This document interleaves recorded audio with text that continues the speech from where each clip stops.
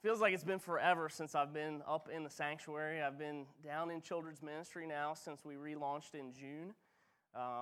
Seems like just yesterday, but that's 5 months ago. And so I've been down there putting the work in there, and we've had a great response. It's just been a real blessing to work with the kids downstairs and to see our volunteers growing in their own personal ministries. And so I just wanted to take a minute to thank those individuals that volunteer. If they're watching online or hearing on the radio today, just wanted to thank them personally for all the time and effort they put in. And that's certainly something we want to relaunch here in the first service as well. So if you guys are interested in getting involved with children's ministry and we can get something started in first service, please see me after this morning's service. This morning, we're going to continue in our series titled Rebuilding from Ruins. And if you missed the past few weeks, this is the 4th week of it, I would encourage you to revisit those first 3 sermons on our website, gracefellowship.online, to kind of get some background about where we're at right now this morning.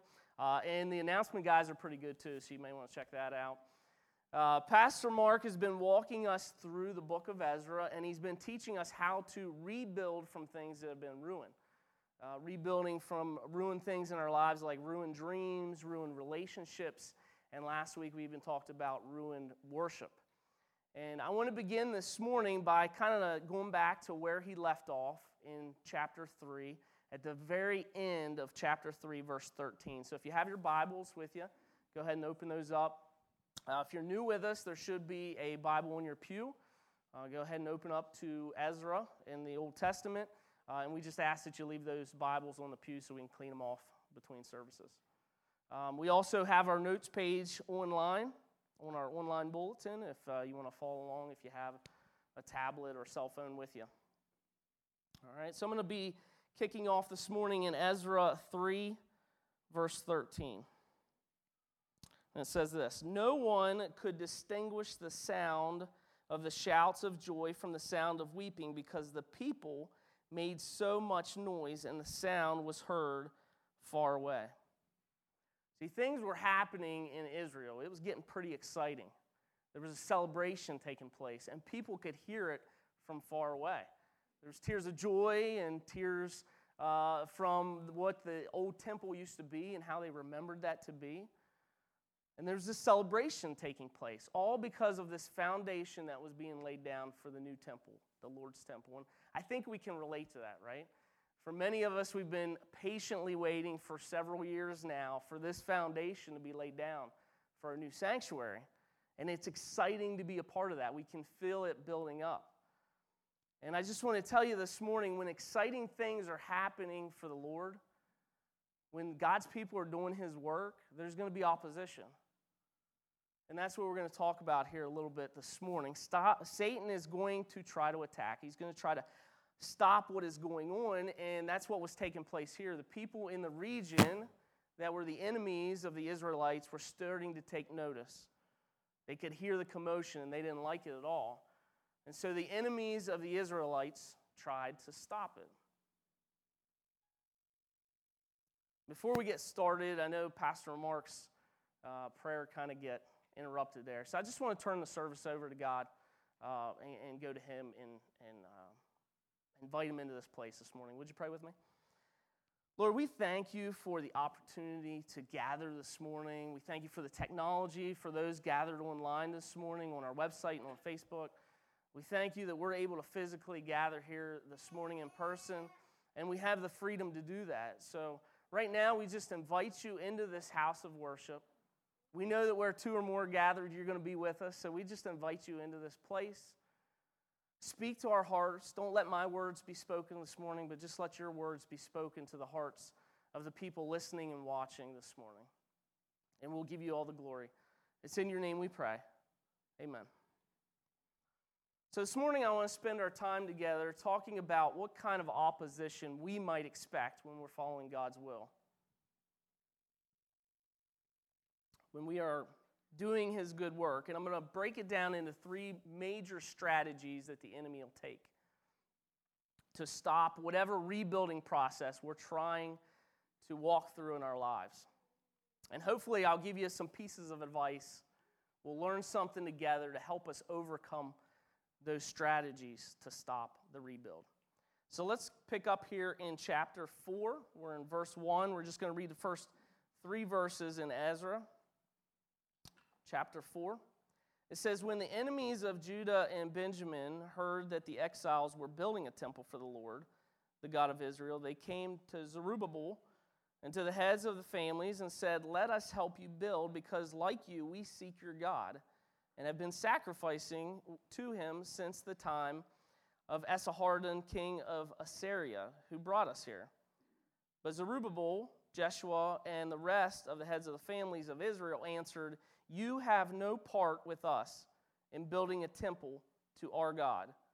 We alone will build it for the Lord, the God of Israel, as King Cyrus, the king of Persia, commanded us.'"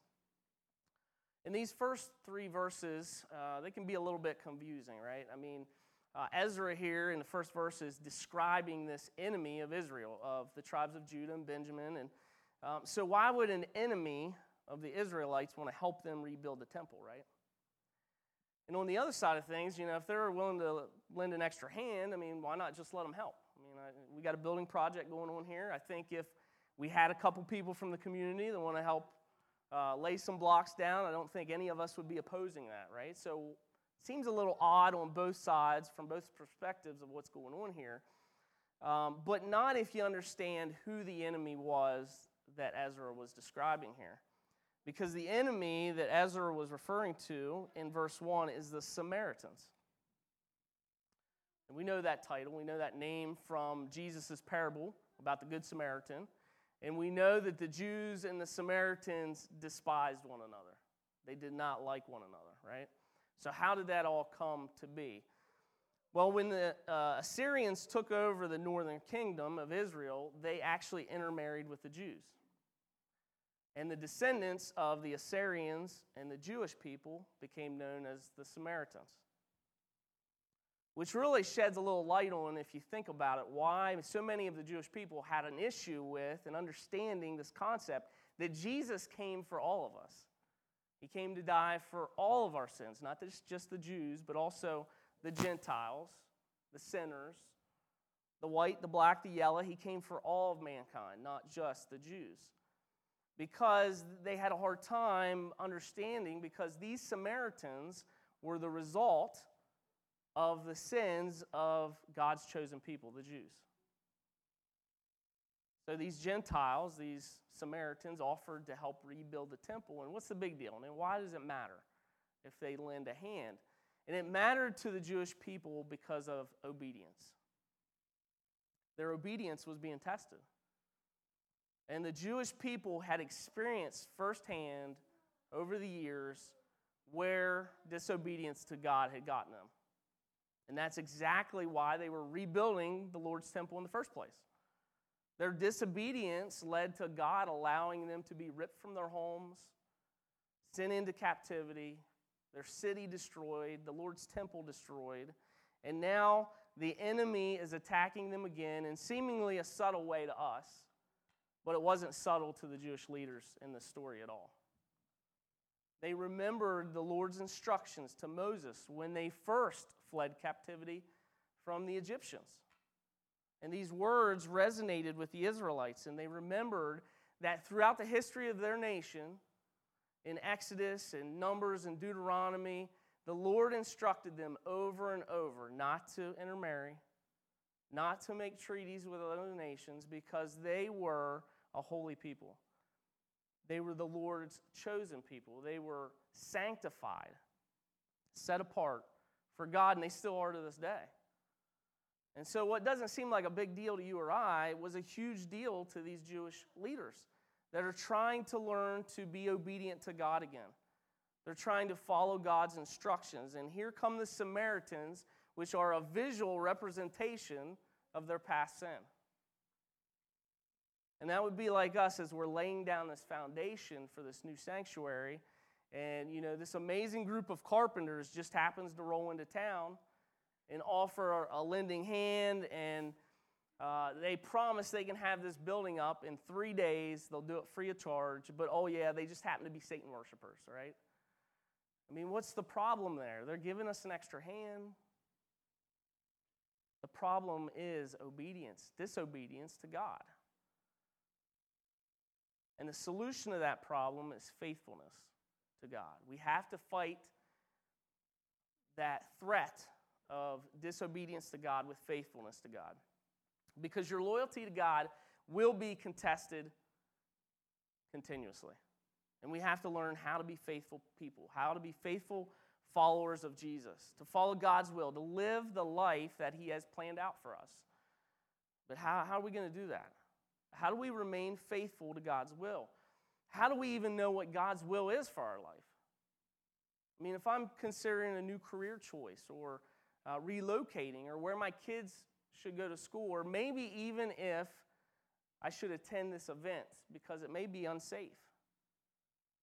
That's a very real decision my wife and I made recently. We were signed up back in September to go to the prayer march in D.C. And when we first signed up over the summer months, we were really excited about it. We were excited to take the girls. And as it got closer and closer to that event, and the unrest in many of our cities across the nation grew, we became a little uneasy about the whole thing. Should we take our girls? Should we even go ourselves? Is it safe enough to go ourselves? And here's what I learned throughout that experience and many others like it. The first thing, whatever you're doing, whatever you're trying to decide on, whatever decision you're making, an important decision in life, the first thing you need to ask yourself is it contradictory to Scripture? If I'm going to be faithful to God, I have to be faithful to the Word of God, studying His Word, because God's will for my life can't be contradictory to His instructions for my life. And yet so many Christians don't read the Bible consistently, or they maybe try to modify God's words into their lifestyle and the decisions they want to make. They think that some of the verses are factual and true, but others are just stories. And we know that God breathed through all Scripture. That's what 2 Timothy 3:16 tells us. All Scripture is from the breath of God. Not just some of it, all of it. And it's useful for what? For teaching, for rebuking, for training in righteousness. So if we're to know what God wants us to do, we first need to follow the instruction manual He gave us. And as we were preparing for this event, there was a passage that kept resonating in my heart. It kept coming to me daily. And many of you guys know this verse by heart. Some of you maybe have never heard it before. It actually comes from 2 Timothy 1:7. And it says, "For God has not given us a spirit of fear, but a spirit of power, of love, and of self-discipline." I think the last 7 months, that's probably a verse that many of us have had to remind ourselves consistently. God has not given us a spirit of fear. And if I hadn't been in the Word, if I hadn't been studying the Word and known my Scripture, maybe I wouldn't have had that experience with that verse in this moment, in this situation. So we need to be good stewards of God's Word. And if you're doing that, if you're in the Word, you're following His Word, you're studying it consistently, and you're still uncertain of what decision you should make in an important life decision, the next piece of advice I would give you is pretty simple. Just ask. Simply ask God about it. Have you talked to God about this situation? You know, that is something that we as Christians make so complicated, but it's really not. It's so simple. In fact, Jesus told us in Matthew 7:7, "Ask, and it will be given to you. Seek, and you will find. Knock, and the door will be opened to you." Because God wants a personal, intimate relationship with you. He wants you to go to Him in your time of need when you're seeking guidance and advice and direction in your life. Just ask. Seek the answers, and you will find them. And I never once went to God in a situation like this one and not been provided an answer in some way or another. And yet it took so long for me personally to figure that part out. You know, God will guide you. He will direct you, and He will provide you with wisdom if you just have the courage to ask him for it. In fact, in John 16:12, Jesus said this, when he, the Spirit of truth, he's talking about the Holy Spirit here, the Spirit of truth comes, he will guide you into all truth. Not some truth, not some of the time. He's going to be there for you all the time if you ask him and guide you into all truth. He will provide you with the answers that you need if you have the courage to have a personal relationship with him and lean on him and ask him, and it's that simple. And if it weren't so, Jesus wouldn't have said that it was, right? And so in this particular situation, as the day was getting closer, it was actually that week, that Tuesday, and that's what we began to do the first weeks leading up to that. And I remember that Tuesday distinctly. We sat down, my wife and I and our children, and we prayed together as a family. And God eased all of that tension and fear in our hearts. He removed the unrest from our hearts, and we knew that God wanted us to participate in this event. And I'm so thankful that we did. I'm so thankful that we had the courage to go to him and just ask, because it was an amazing opportunity for my girls to witness, to pray with their friends, with other believers. It was an amazing experience. And we wouldn't have had that experience if we would have not had the courage to ask God for advice. We have to fight the devil's temptation of disobedience with faithfulness to God through his word and through prayer. The second wave of opposition that the Israelites experienced here in our story was, as they were trying to rebuild the temple, was this opposition of chaos. And I think that's something we know a little bit about as well, right? That's what we've been living in for the last 7 months. It's been a little chaotic. So let's pick up here in our story in verse 4 and see how this took place.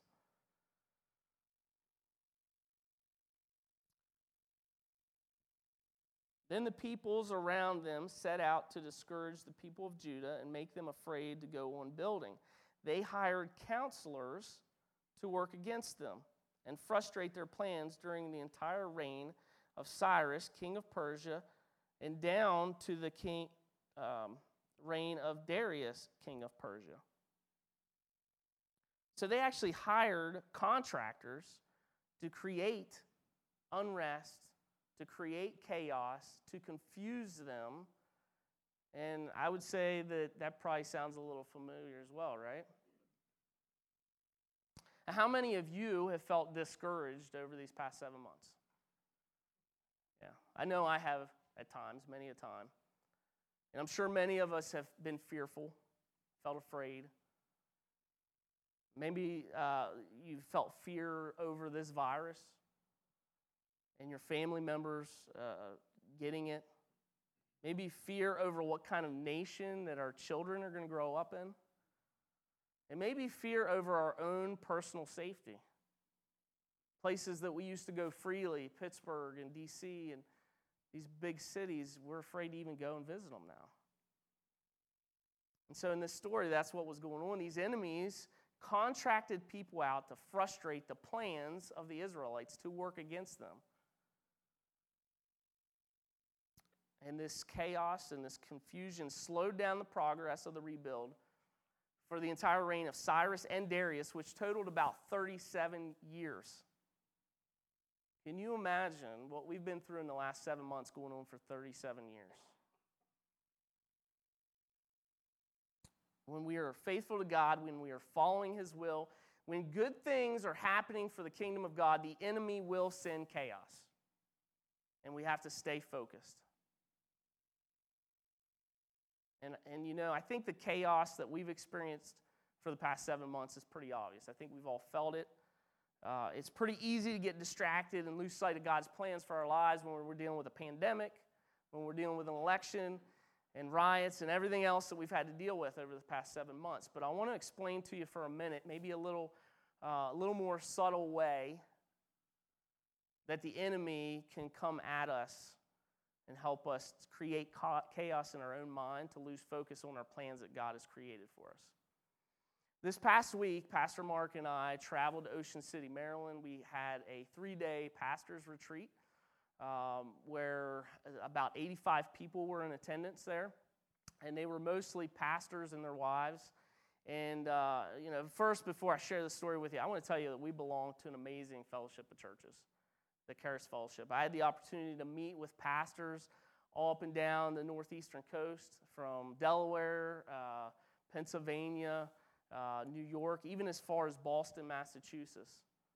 And these men are amazing people, compassionate people. I had the opportunity, Pastor Mark and I did one morning, to eat breakfast with our executive director over the whole National Charis Fellowship, Phil Sparling and his wife. And they were incredibly humble, and they're supportive of things that are happening in this church right now. It was an amazing opportunity, and it was kind of a relief, a stress reliever, to be able to reconnect with many of these men and talk about the exciting things that God is doing throughout all of our churches across the nation. But you've probably experienced something like this in your life, maybe a work conference, maybe first day at college, maybe first day on a new job, something like that, where you look around the room and you feel subpar, to say the least, right? I mean, there are guys in this room at that conference that were planning churches. They were working in the inner cities. They were missionaries taking the gospel to places it had never been before. And it's easy to start losing sight of the plans that God has for your own life. You look at these people and say, man, that would be cool to do. That would be an amazing opportunity. And again, don't misunderstand me here. This is an internal battle that's taking place. There's nothing that these men did. In fact, they were incredibly supportive and humble. And the entire theme of the retreat was building relationships. But there is this internal battle that the enemy will create. And we're on God's path. We know what that path is for our life. And we start to lose sight of it. We start questioning it, and we say all of a sudden, wouldn't it be pretty cool to go there? Wouldn't it be nice to leave my company and go be the VP of this company? Wouldn't it be good to have a nice yacht down by the bay? Saw a lot of those while we were there, right? But that's not God's plans for my life. And maybe I think that was what was happening here in this story, a little bit more subtly. I mean, I know that God told us to rebuild this temple and make it a certain way, but shouldn't we really focus on the kids' playground? Shouldn't we have an amazing park outside for them first?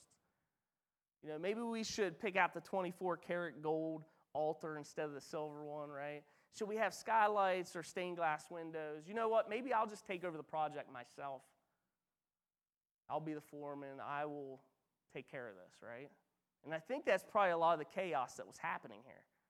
It was subtle. They were questioning God's plans. And so it slowed down the build. The progress was hindered. And we can't allow this chaos to occur in our lives, to hinder our ministries, to hinder God's plans for our lives. Because if we do, here's what's going to happen. God's going to move on. God's plans are going to get done, and someone else will pick up our plans. They'll pick up our shovel. They'll receive our spiritual gifts, and He will continue His work. Because nothing can stop the will of God. Right? So that was what was happening here, and 37 years go by, and the chaos isn't stopping the work, but it's slowing it down. So the enemies are starting to get frustrated a little bit more, and they send this third attack, this third wave of opposition to stop the rebuild. And this time, the enemies of Judah, they write to King Artaxerxes, urging him to help with their cause. It's kind of cute. They're kind of like pen pals. And, they're getting frustrated here, so let's write a letter to the king. Let's remind him how evil the Jewish people are, right? They have this troublesome history. All they do is revolt against kings and rulers and countries that have conquered them. So they wrote this letter. They urged the king to stop the rebuild of the temple to help their cause. And the king writes back a letter. He does a little research. He wants to figure out what's really going on there. He does a little background. And then he writes a letter back, and that's where I want to pick up. If you move ahead to verse 19.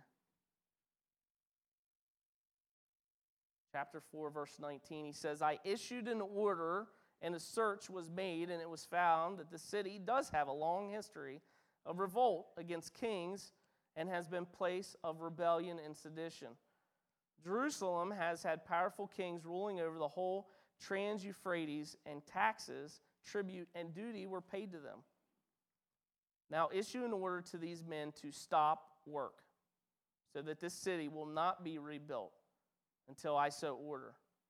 Be careful not to neglect this matter. Why let this threat grow to the detriment of the royal interests?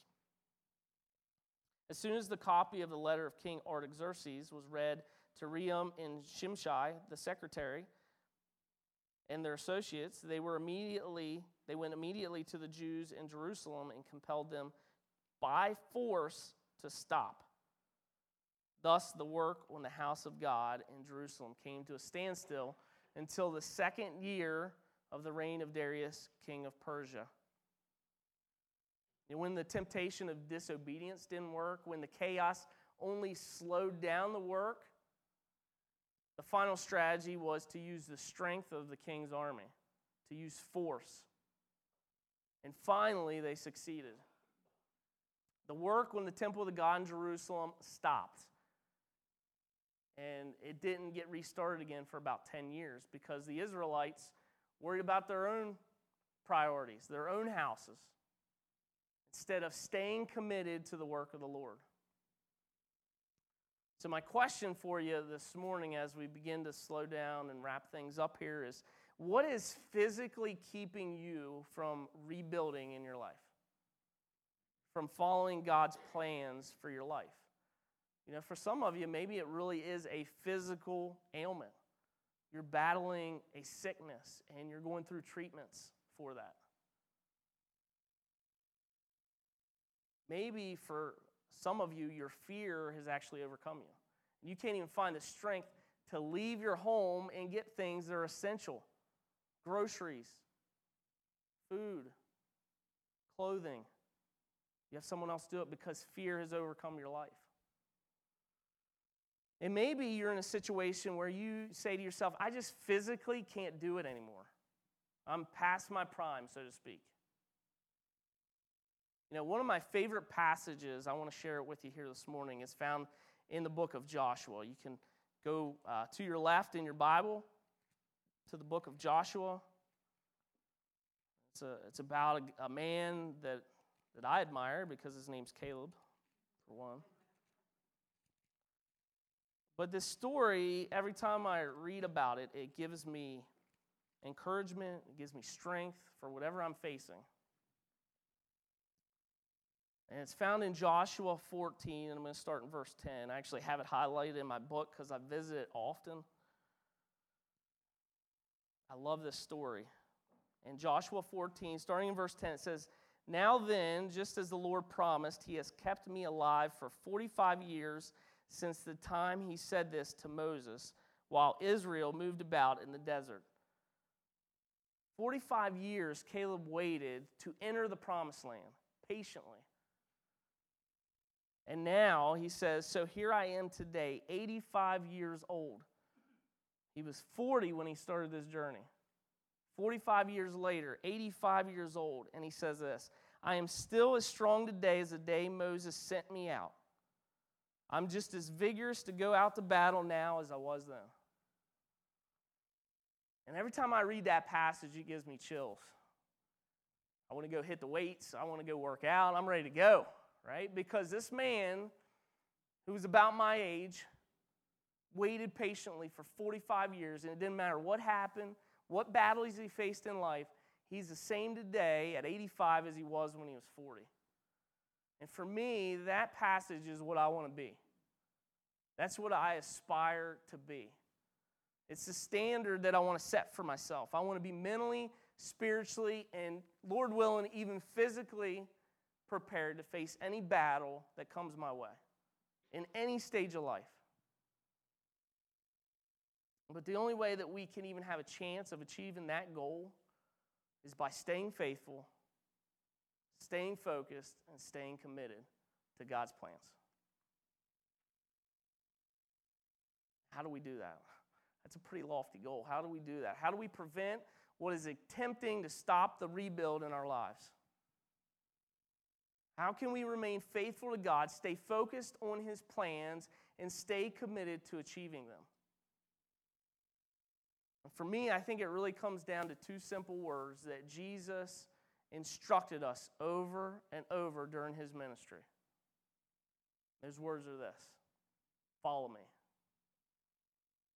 See, when He put His super team together, when He built this team of disciples, He hand-selected 12 men, and He told them, follow me, and I will make you fishers of men. He said, follow me and let the dead bury their own. And these collection of men, they seemed ordinary enough. They were fishermen, they were tax collectors, zealots, and tradesmen. But God hand-selected them. He had a mission for their lives. He selected them to follow the path to the cross and to the beginning of the Christian church. And could He have accomplished this mission without them? Absolutely. But they couldn't have achieved and accomplished their mission without Him and without each other. They failed miserably over and over in life without Him and without each other. And that is why Jesus brought them together, to form those relationships. And that's why God has brought us together in this place at this time to form those relationships as a church body. The enemy will do whatever he can to test our obedience, to create chaos, and to physically separate us from gathering together. But we can follow him faithfully. We can stay focused on his plan, and we can stay committed because there are strength in numbers.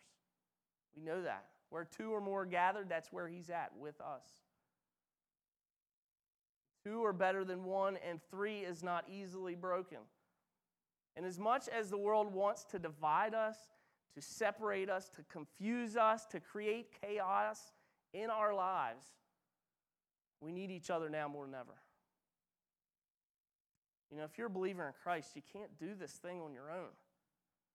I think we realized that before, but now we really understand it. We can see God's attack, or the enemy's attacks on God. We can see him trying to physically separate us and create chaos even amongst ourselves over an election, over things that are right and wrong. We need to do this thing together, and yet so many of our churches across the nation are shut down. We're not able to see many of our family members in person, in nursing homes or in the hospitals. And God created us to be personal, to have personal relationships, to learn and to grow together.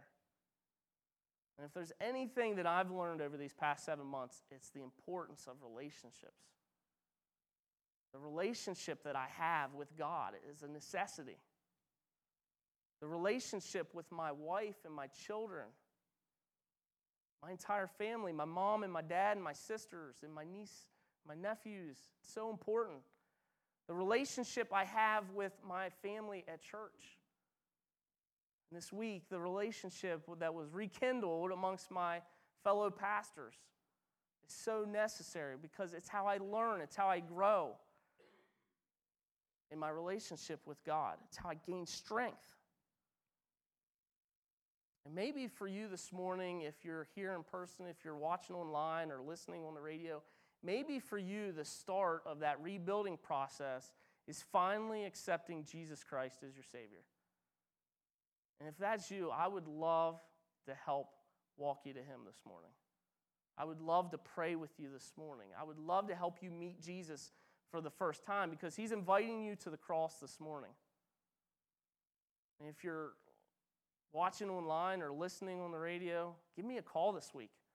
Send me an email. I'll sit down and talk with you and help you meet Jesus.